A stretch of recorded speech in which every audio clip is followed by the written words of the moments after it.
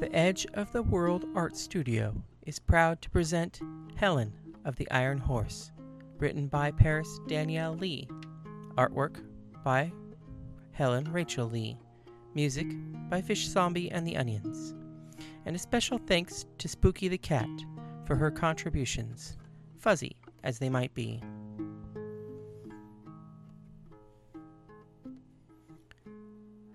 Chapter 16, The River, Part 2. Paris smiled and put her hand in mine. Once again she stood, mostly supporting her own weight. We walked to the edge of the river together. With my hand in hers, very cautiously, she took the first step in, froze, and then stepped back again. Fuck! It's freezing in there! I'm sorry. I don't think there's a furnace hot enough to heat the whole river. We're just going to have to be quick about it. Now go on. I pushed her from behind, and she stumbled into the river. I followed after her, forcing her into the deeper side until we were standing waist deep. I had brought a washcloth and began to lather it up with water. Paris held her gun in one hand. She had it pointing up, holding it by the middle in a way where it could not be fired by accident.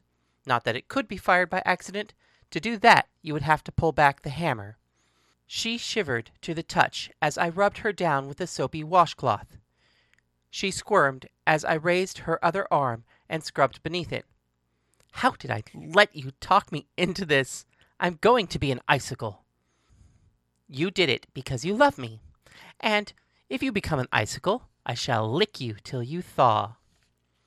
Promises, promises. I don't know where you learned to tease like this, but someday I am going to call your bluff, Helen Taggett. Paris tried to look stern. Is that so?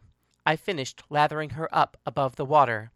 My hands, with the soap and washcloth, slipped beneath the water, below her waist.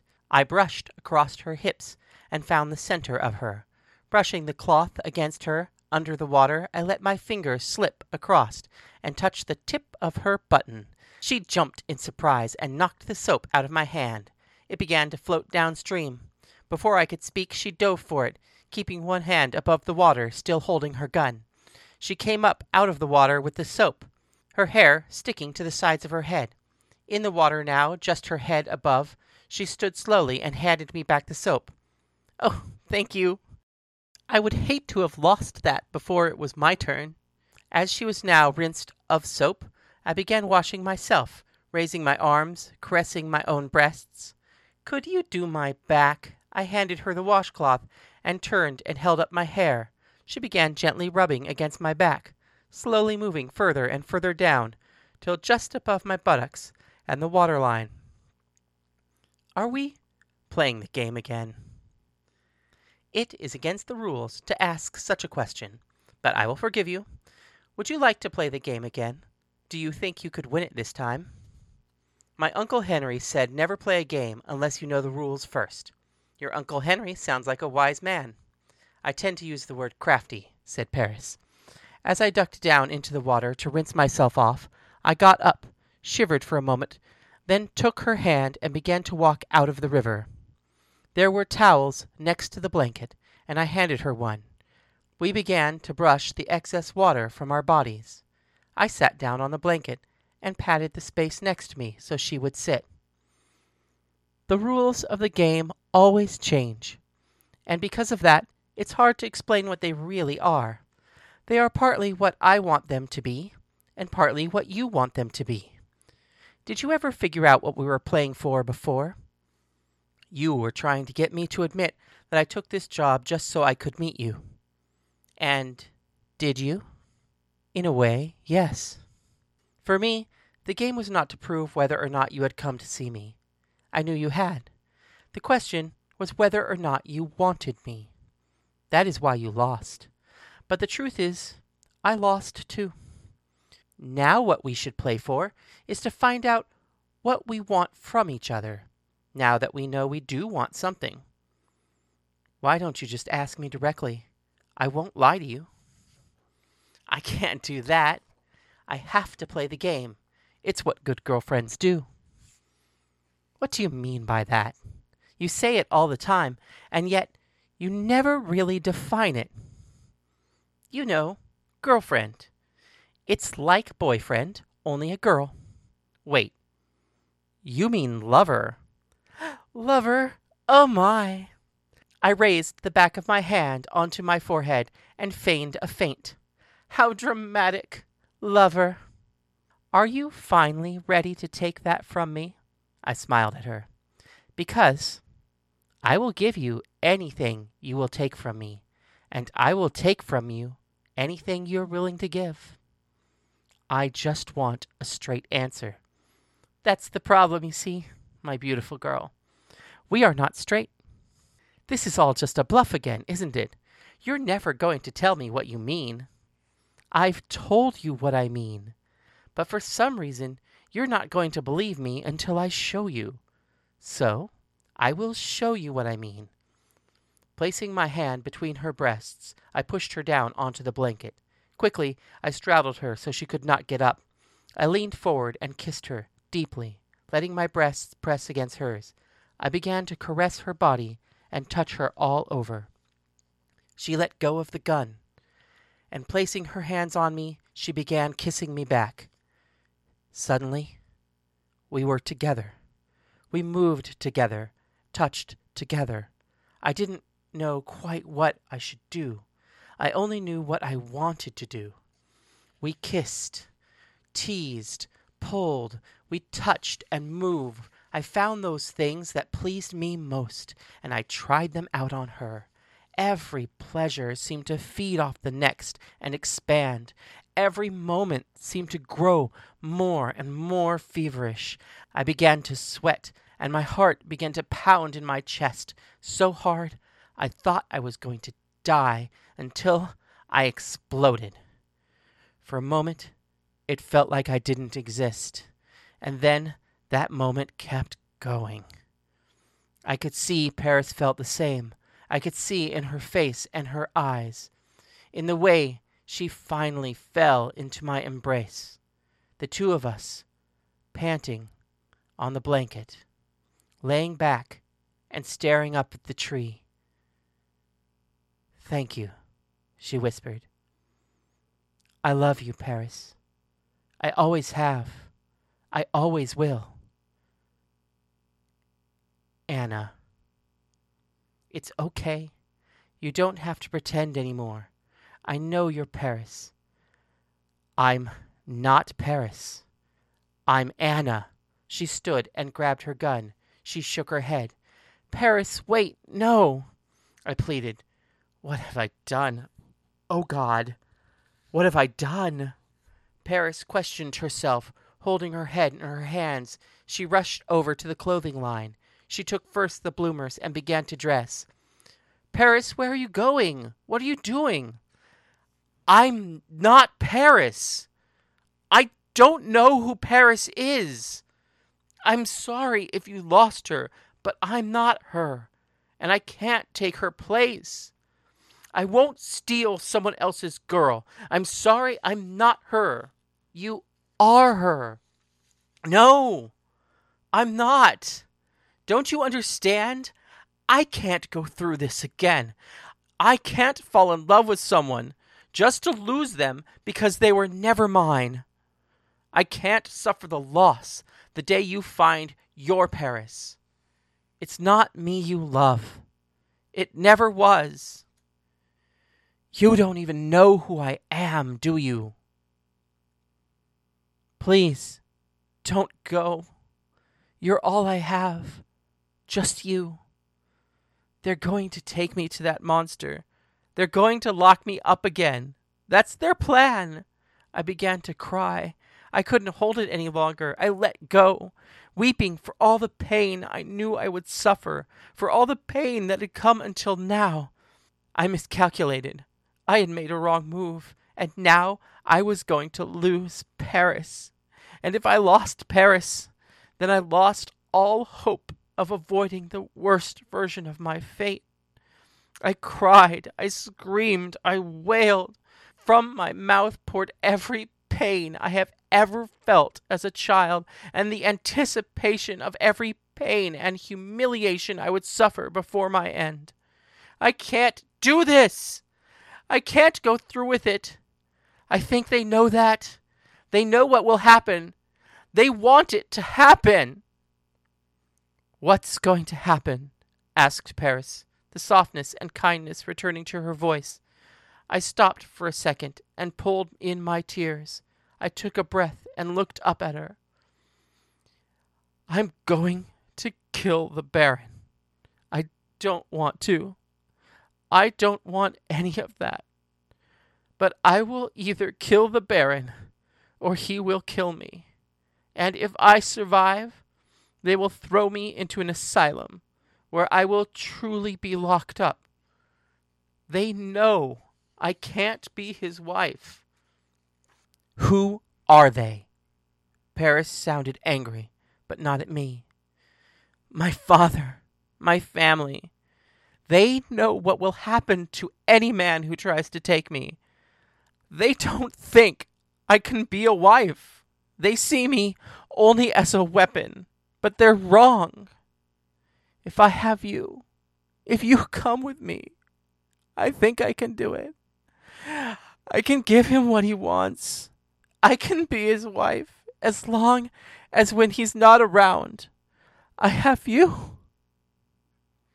You want me to be your mistress? No. My heart is yours. It always has been. I want to spend the rest of my life with you. And I think I can. We can take what love this world will let us, as long as I pretend to be his wife when he needs one. I think then he'll leave us alone. I cannot lose you, and I will do anything to keep you. I will give up my pride. I will give up my body.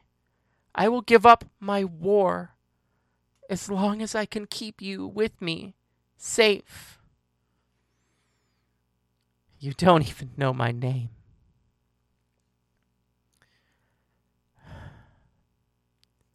Our love, it was stronger by far than the love of those who were older than we, of many far wiser than we, and neither the angels above or the demons below, down under the sea, can ever dissever my soul from the soul of the beautiful Annabel Lee. It's not Annabel.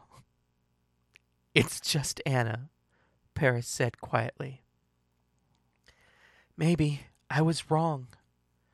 I didn't consider that she liked being Anna. Maybe this was the real her. I needed her. I loved her.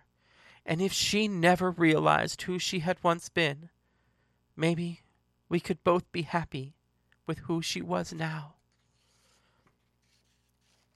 Anna, I thought to myself, if that's what it takes, I will call her Anna. Anna, I need you. I want you to stay with me. I want you to continue to guard me after all of this is done, to go with me wherever they send me. I have no friends without you. I will be alone. You have had the world to play in. You have had years in the sun. This trip from east to west, this may be all I get. And this afternoon, on this blanket, under this tree, this could be the most freedom I ever experience. I began to cry again, silently. I could not stop the tears from rolling down my cheeks. She walked back to the blanket and sat next to me. Picking up my hands out of my lap, she held them in hers and asked, "Would you like to go home?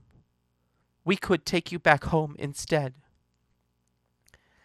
I would be just trading one cage for another. There is no hope back in New York. If I want my freedom, it is ahead of me. If I want my freedom, it's with you. My fate cannot be denied. What about a third option?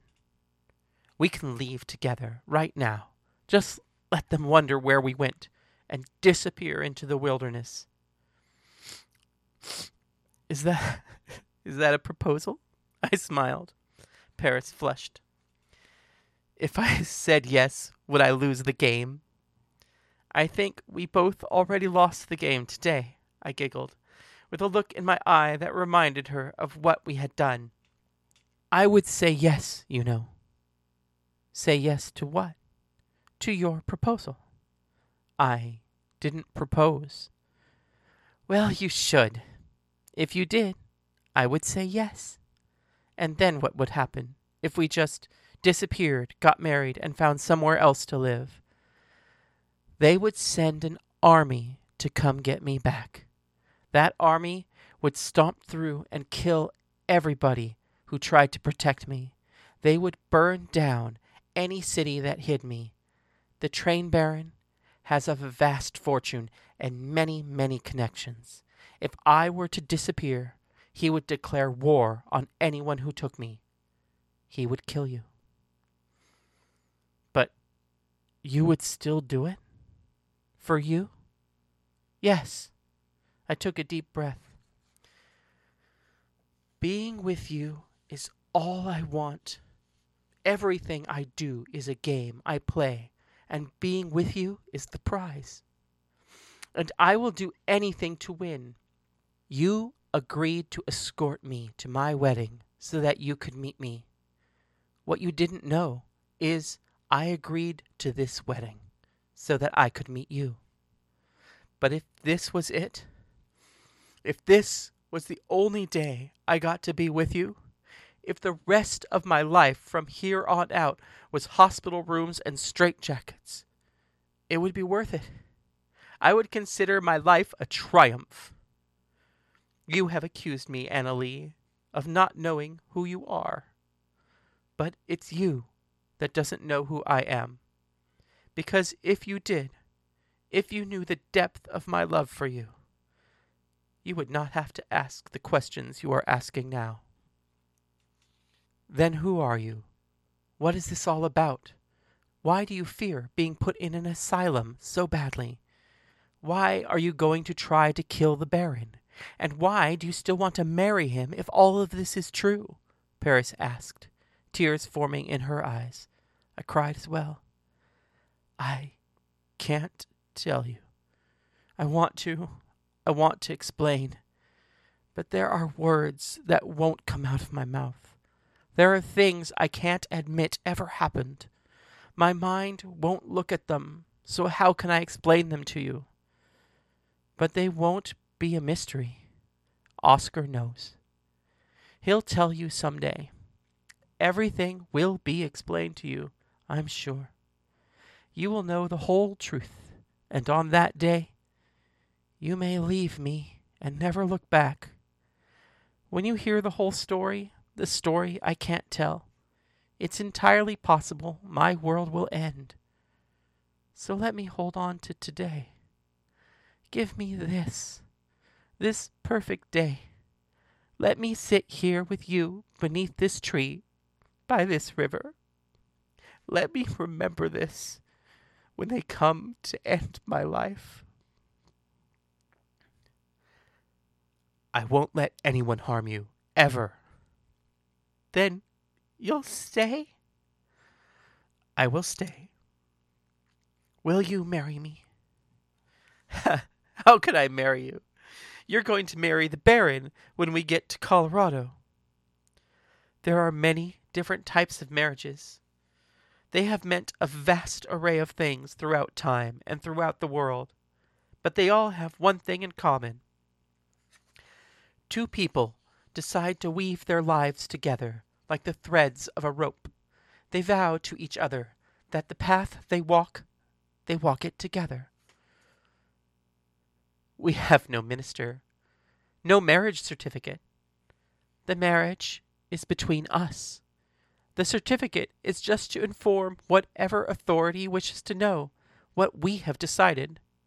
It makes no difference whether they approve or not. We are just as married with or without it. And we don't need a minister.